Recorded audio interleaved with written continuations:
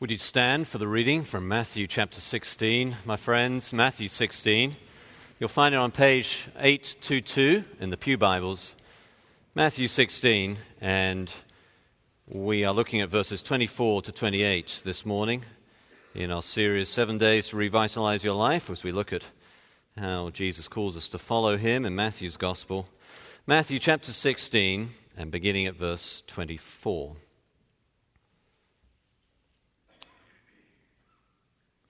Then Jesus told his disciples, "If anyone would come after me, let him deny himself and take up his cross and follow me.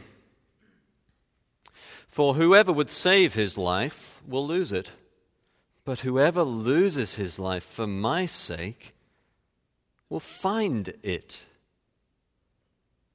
For what would it profit a man if he gains the whole world and forfeits his life? Or what should a man give in return for his life? For the Son of Man is going to come with his angels in the glory of his Father. And then he will repay each person according to what he has done.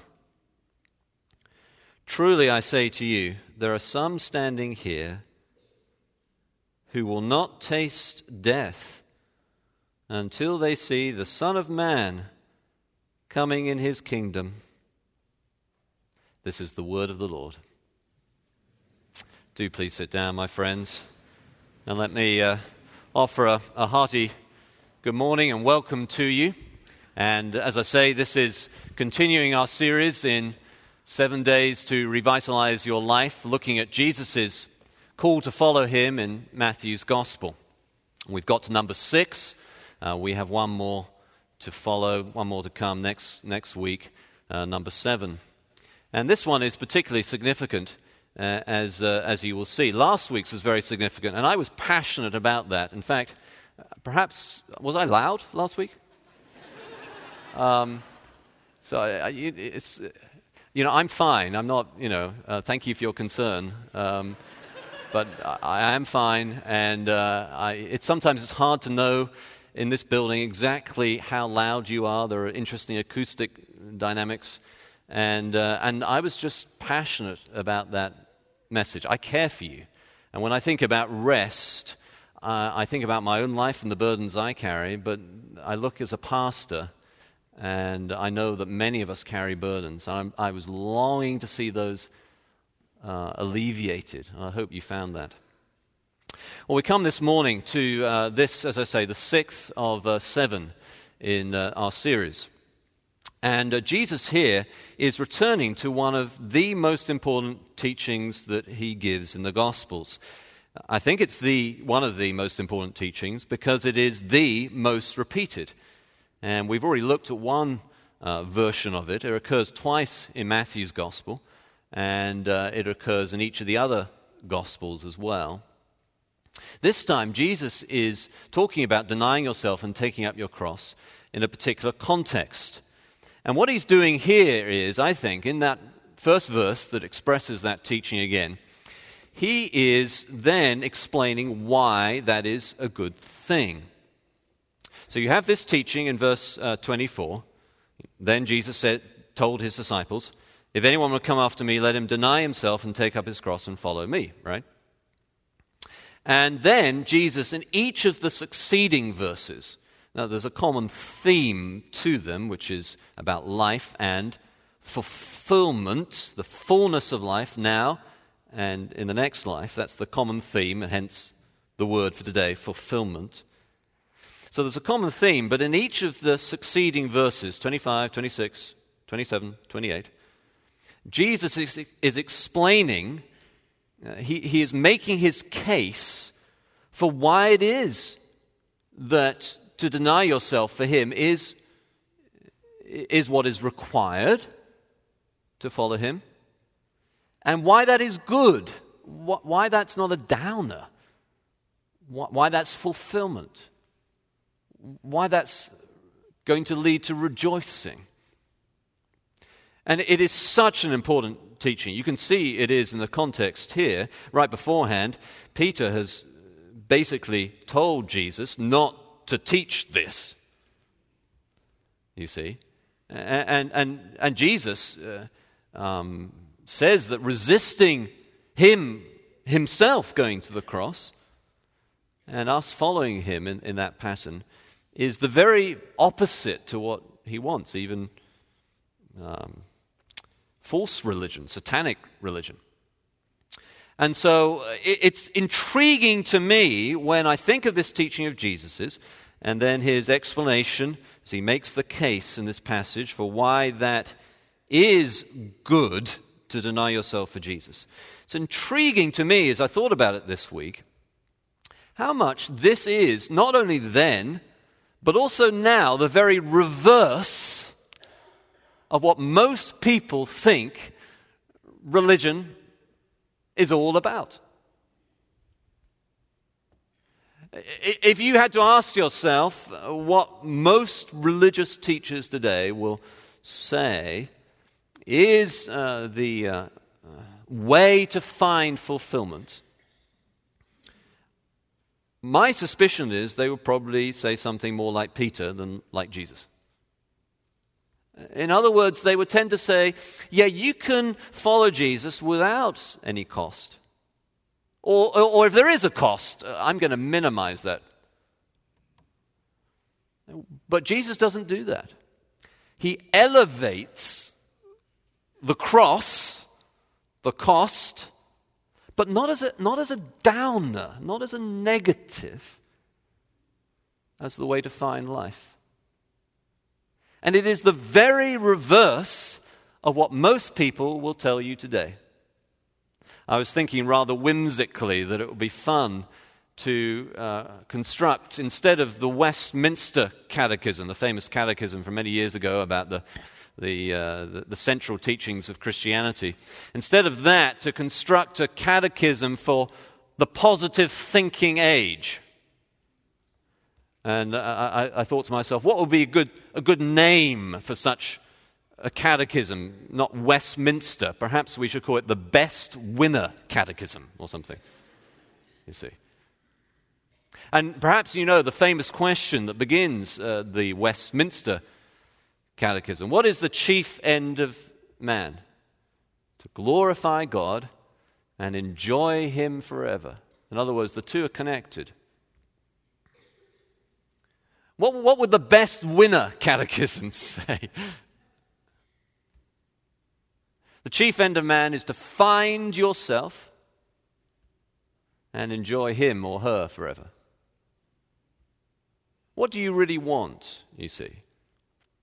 What is the inner person within saying?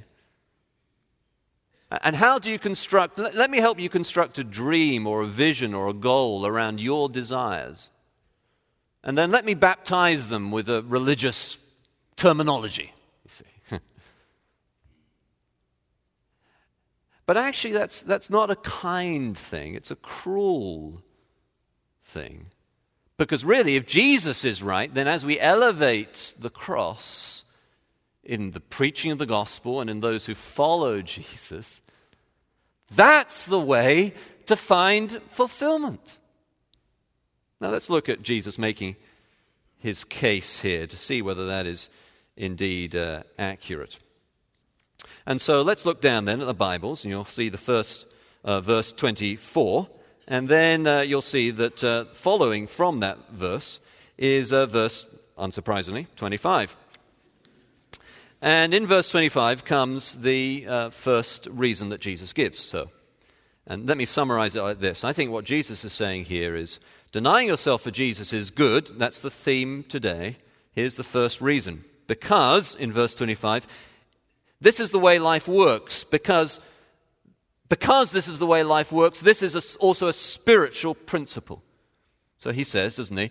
For whoever would save his life will lose it. In other words, this is actually how life works. And then, look, it's a spiritual principle too. But whoever loses his life for my sake will find it.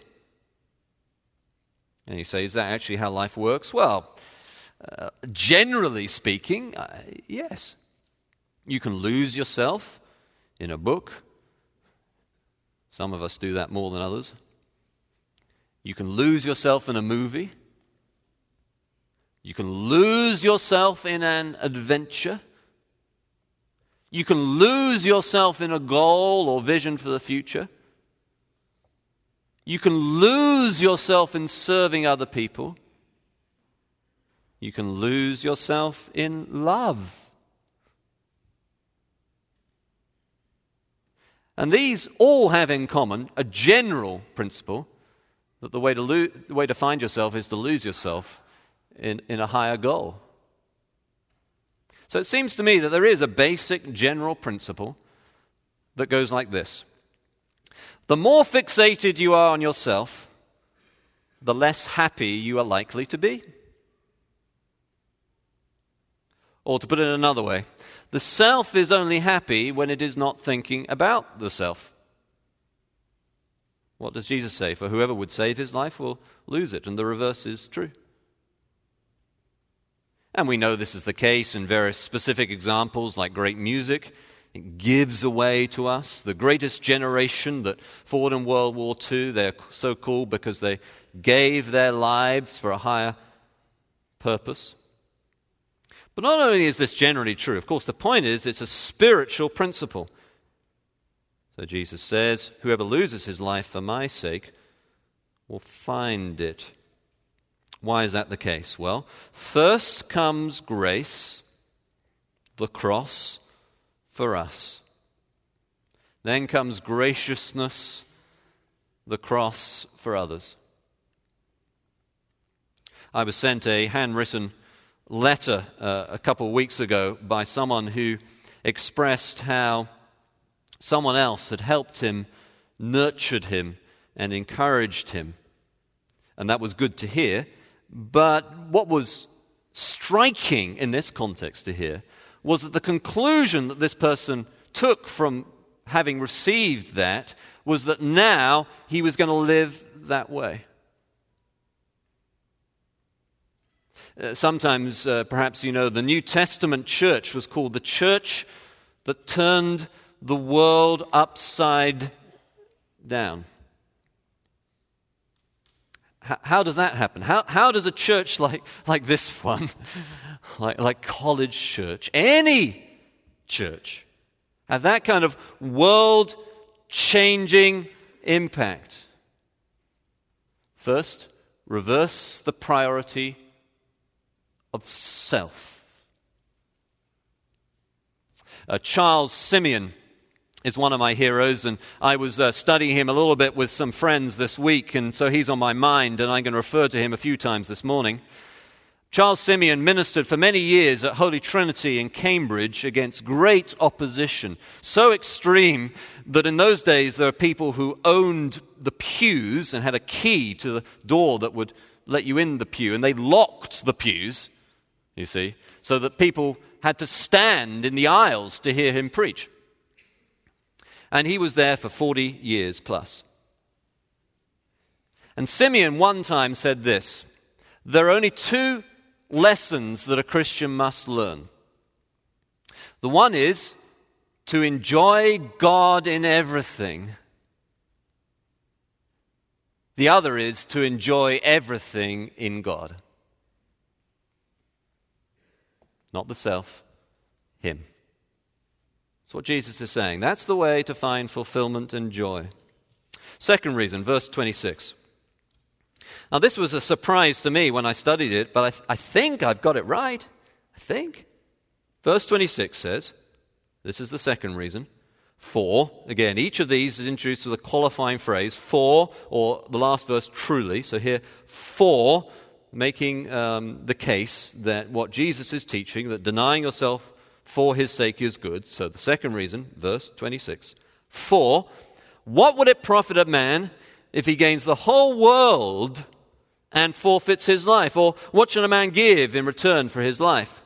Now this was a surprise to me when I looked at it, but it seems clear that what Jesus is saying is that denying yourself for him is good because it makes good business sense. Obviously, the word profit is a business word, but also actually the word return in the second half of the verse is a business word too. It's for making a deal, an exchange and a deal. What do you get in return, you see? So Jesus here is explaining denying yourself for him is good in the terms of a business transaction. He's addressing the practical man of the world who may think that saying it's a spiritual principle is all very well, but what about the real world? What about money? What about the survival of the fittest? How am I going to provide for my family? That kind of question. Jesus now explains it in terms of business. Profit is a business transaction word, so is the word return. And Jesus is saying, if you're used to thinking about life in terms of what's in it for my clients, or what's the upside of this deal, then in those terms, denying yourself for his sake makes sense too. Now why? Well, Jesus very simply explains that that's because which businessman will make a deal whereby they give up their life, even if that meant their company became the next Google? You see. Who would do that? What kind of deal could possibly be worth making if the result, the exchange, the return is that you lose your life? No one would make that kind of deal. And Jesus is saying that's the choice. Jonathan Aiken was a British member of Parliament until 1999 when he was sent to jail for various matters. And while in prison, Jonathan Aiken became a follower of Jesus. And he's written a biography of John Newton called From Disgrace to Amazing Grace. When you and I look at people who are on the forefront of succeeding in their career, whether a senator or a member of parliament or a high-end business leader, it's easy for us to think that we would do anything to get there, whatever it takes. And Jesus is saying such thinking makes no sense, even from a business point of view. He is saying, would you deny yourself for him? Why is that good? Because the alternative is a terrible deal, losing your life. See. Look at the third reason then. This is verse 27. Not only then a spiritual principle, not only does it make good business sense, but as it were following on from this theme about life here and life forever. Verse 27, Jesus is saying here, I think, that denying yourself for his sake is good because it gives end time or eschatological or last days assurance. So look at verse 27 with me, if you will, my friends. He says, for, again, here's another reason. For the Son of Man is going to come with his angels in the glory of his Father, and then he will repay each person according to what he has done. So what is Jesus saying here, my friends? Well, he is telling us that to deny ourselves for his sake makes sense because of what will happen when he comes to judge the world. My friends, Jesus will return to judge. It's so easy, isn't it? And I find this myself, and I'm sure you do too. But it's so easy for us to think of the second coming like a sort of fantasy story, isn't it? You know, the return of Jesus like the return of the Jedi. It's just mythical.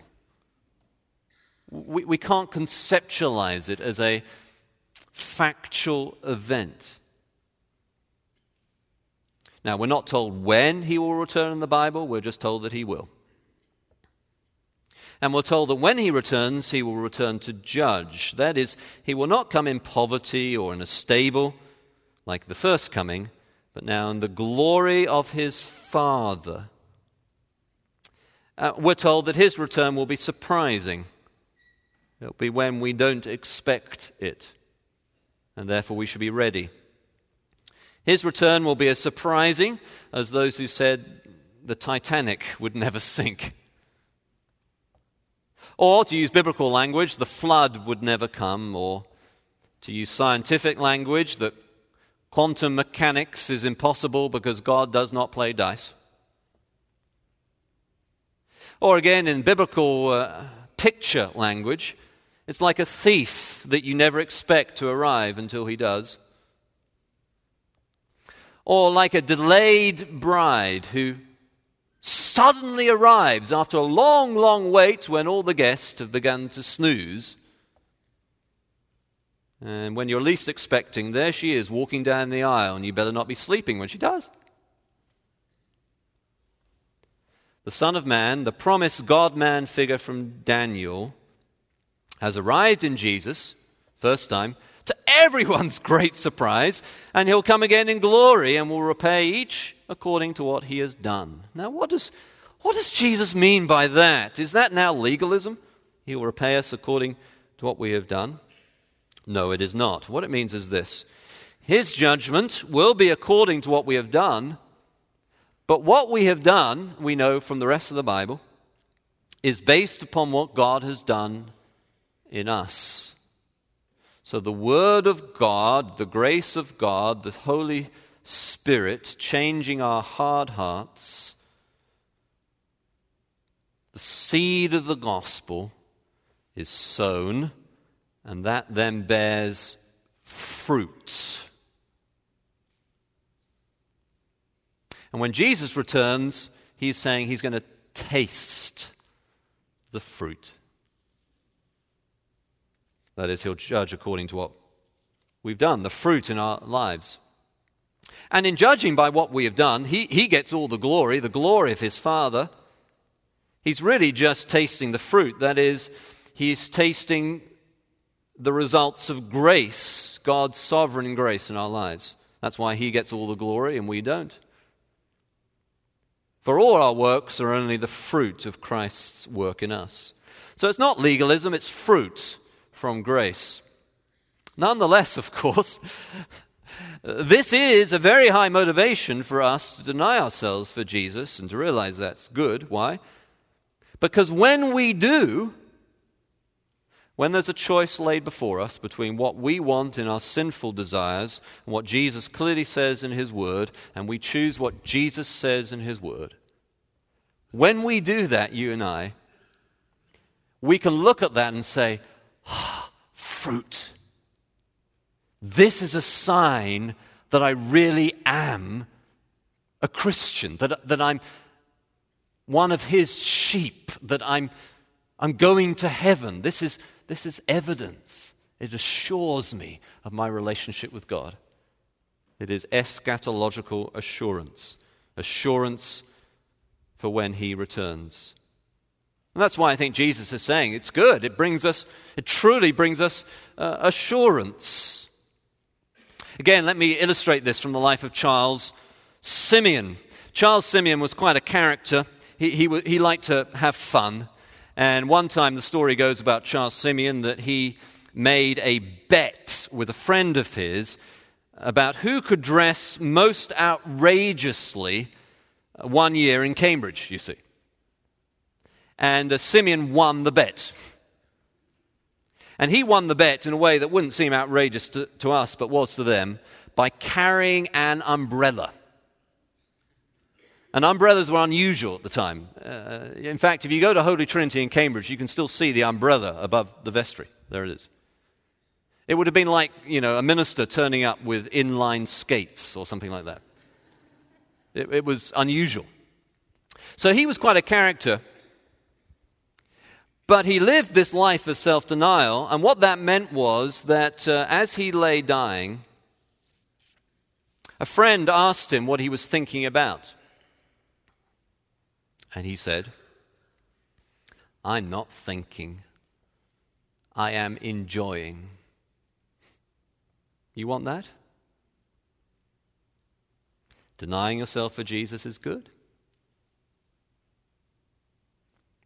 Fourth and final reason, in some ways the most surprising reason for denying yourself for Jesus, It's found in the last verse we're looking at this morning, and it's in some ways the most complex verse to interpret, so we need a little bit of time on it. Jesus says here, "Truly, I say to you," so he's concluding with his reasons for denying yourself for him, summarizing, and then emphasizing the final point. "Truly, I say to you," one of his characteristic ways of emphasizing teaching. "Truly, I say to you, there are some standing here who will not taste death until they see the Son of Man coming in his kingdom." Now, what is Jesus saying here? At first glance, it probably seems pretty obvious, but actually, when you think about it, it really isn't.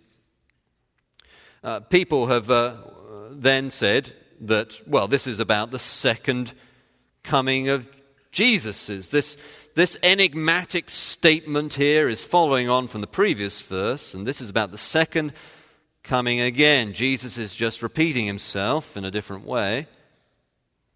And that is, of course, possible. But then if this is about the second coming of Jesus, the natural question that many people have asked is, well, was then Jesus wrong about the timing of his second coming? Because he says there are some who are standing here who will not taste death until they see the Son of Man coming in his kingdom. And, well, everyone who is standing there, literally, has tasted death, and he has not yet returned, you see. So then others have wondered if it's not about the second coming of Jesus, that kind of coming, what is it about? What is then Jesus referring to? And so they've wondered whether verse 28 is about the fall of Jerusalem in AD 70. So the Roman garrisons came and destroyed Jerusalem, and this world-changing, in the sense of world view for the Israelites, Jerusalem was destroyed in AD 70. And they said, well, Jesus is referring to this cataclysmic spiritual tsunami for the Israelite people, the fall of Jerusalem in AD 70. And so that's possible, but then others have said, well, but the language he's using here, the Son of Man coming in his kingdom, I mean, is that really appropriately referenced to Roman garrisons destroying Jerusalem? And so they have asked that question, and others then have found the answer that it's about the fall of Jerusalem unpersuasive. Well, then others too have come up with different options, and the other option that is fairly common is to say that this verse does not have a specific reference, that we shouldn't look at this language and say that Jesus is referring to a specific event, so much as referring more generally speaking to the growth of the church that took place in the early chapters of Acts, that sense of the kingdom expanding. And so they said that's what Jesus is saying. He's saying some here will not taste death until they see the church go from Jerusalem all the way to Rome, the center of the empire, and this church that turned the world upside down. But then once more, others have looked at that and said, well, okay, but is this language that Jesus is using here, the Son of Man coming in his kingdom, is that really about good church growth, even in the Acts of the Apostles sense? And so some have been persuaded by that answer, others have not. Well, you probably want to know what I think, I suppose, or if you don't, you can leave. I mean, I guess you want to know what I think. And you'll have your own view. But my view is that verse 28 is referring to what comes right afterwards in chapter 17 and also right afterwards in Mark's Gospel. That is what is usually known as the Transfiguration. So after 6 days, Jesus took him with Peter, James, and John, the brother of James, and went up to a high mountain by themselves. And there he was transfigured in front of them. I think it's referring to the Transfiguration as long as you understand the Transfiguration as referring to Jesus coming in his kingdom at the cross and his resurrection. So what I think he's saying is some will see a precursor of this in a moment, and then he will come to die and rise again, and his first coming will be established at that moment, if you see what I mean. Jesus, I think, is saying that there are some who will see him come in power, Mark's language, revealed in his kingdom, which will be accomplished at the cross, and that kingdom then expand through the preaching of the gospel. I think that's what's going on. That's my best attempt. If that is right, the fourth reason here where I think, remember, Jesus is saying, deny yourself for his sake. That's not a downer. That's a good thing. That's something to rejoice about. You should be happy going out of church because it's been preached to deny yourself, not down. Why is that? 4 reasons. Here's the fourth. Fourth reason why I think Jesus is saying deny yourself for him is good is because it allows you to see the King and his kingdom now. Not in the final return, but in the sense of his first coming. In other words, I think Jesus is saying there is a connection between insight into him, seeing him, a connection between insight into him, insight into the Bible, the church, the kingdom, effectiveness in that kingdom, seeing that, a connection between all that and denying yourself for Jesus. What a motivation! No cross, no crown. No guts, no glory. No risk, no reward. No denying yourself for Jesus, taking up your cross. No resurrection power in the kingdom. The more we keep our eyes on ourselves in a selfish sense, the less we'll see of Jesus and his kingdom. The more we take our eyes off ourselves, the more likely we are to see the King and his kingdom expand.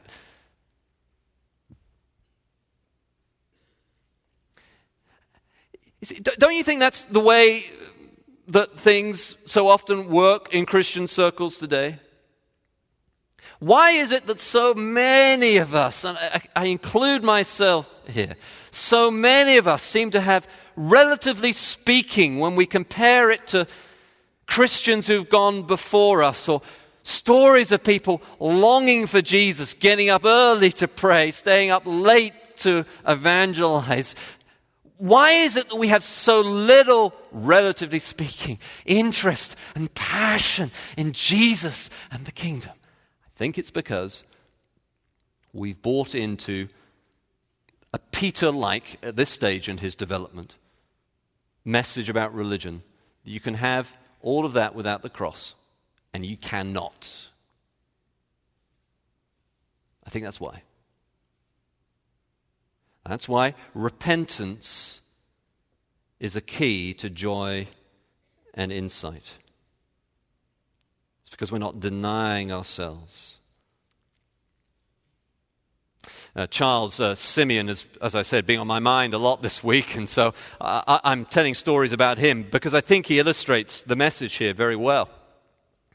And Charles Simeon was known by his friends to have a little bit of a bad temper.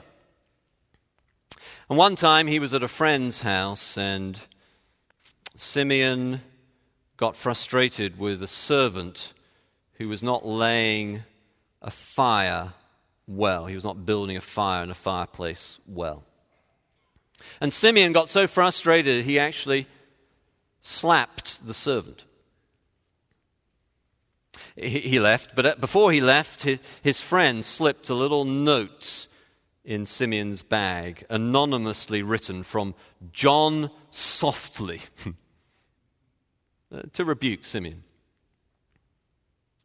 Simeon responded to his friend, to John softly from Charles Simeon, proud and irritable.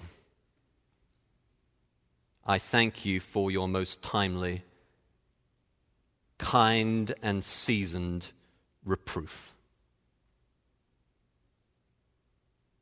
Seems to me that the more we can learn from that kind of example, from the teaching of Jesus, quick to repent, to deny ourselves for it is good, the more life, joy in seeing the King and his kingdom we will find. That's why all revival begins with repentance.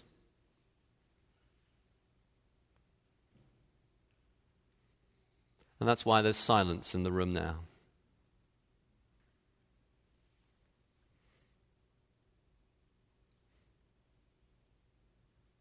Would you bow with me in prayer?